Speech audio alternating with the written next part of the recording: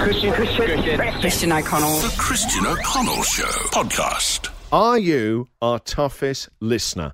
If you are, we want to hear your story. You can email me if you want, christian@christianoconnell.com.au. Right now, let's get some stories on air.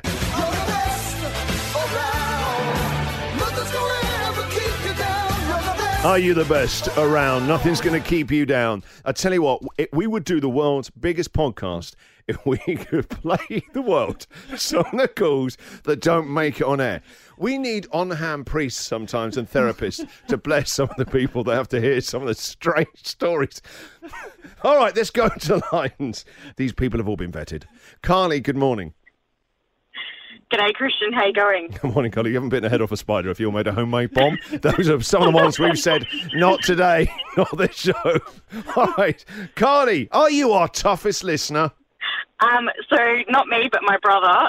He was about 12 and he was riding his bike to school and a car backed out of a driveway and hit him. Wow. And they thought they hit the bins reversing out of the driveway, so they sort of proceeded to keep going, and then when she was further out on the road... Even if you knock the bins over... It's just the bins. You just gun it to work, don't you? And leave those takeaway wrappers and guns all over the street for everyone. Yeah, bye-bye. So when she realised that in fact she'd hit a child...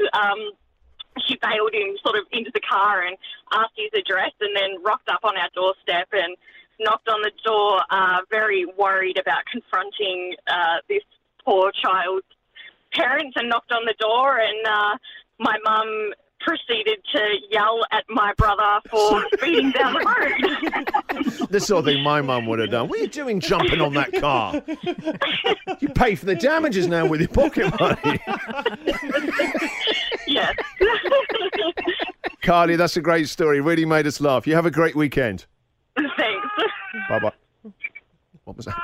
Oh, Is that a little baby in the background? baby. Yeah, Oh. that's my son.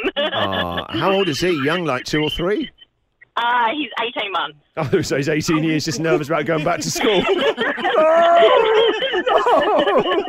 All right, Carly, see you later, mate. Bye. Thanks, see ya. Jason. Yeah, hi, how are you? I'm good, Jason. Are you our toughest listener?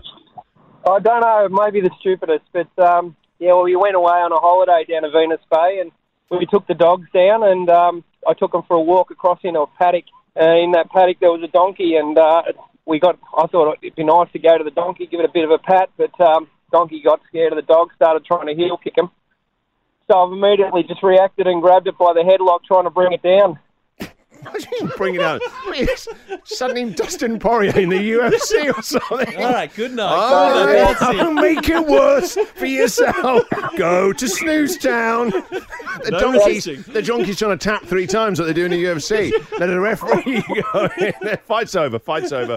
I don't think I ever would just approach a donkey for a pat. They do look like animals that want to be patted. It's a wild donkey. It's not like it's a cat. Tickling under its chin. Oh, we're a bit feisty today. Oh, my word.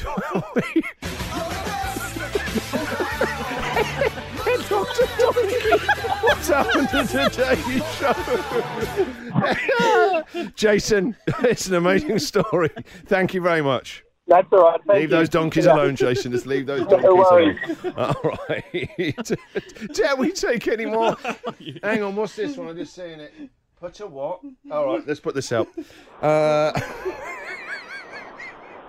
Kim. Yes.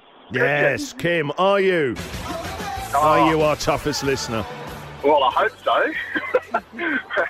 I'm just laughing at the guy trying to double tap a donkey. Anyway.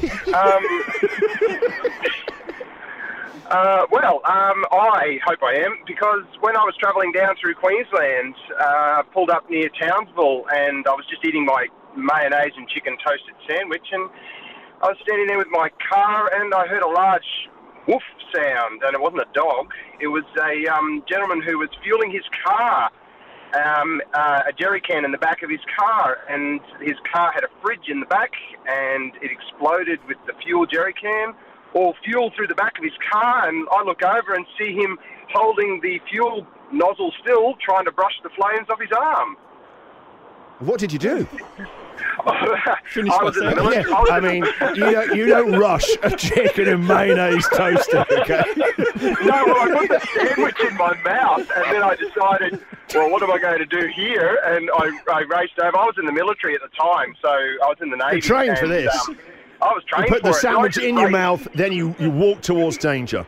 I went over there and grabbed the fire extinguisher. Everyone else was just standing there, and I put him out in the back of his car, and he was left standing there covered in white powder in the back of his car. And yes, he wasn't impressed, but he was happy the fact that his car's not burnt to the ground. No, you saved his life. What Yeah, do you exactly. mean What's he's he not not impressed? impressed about?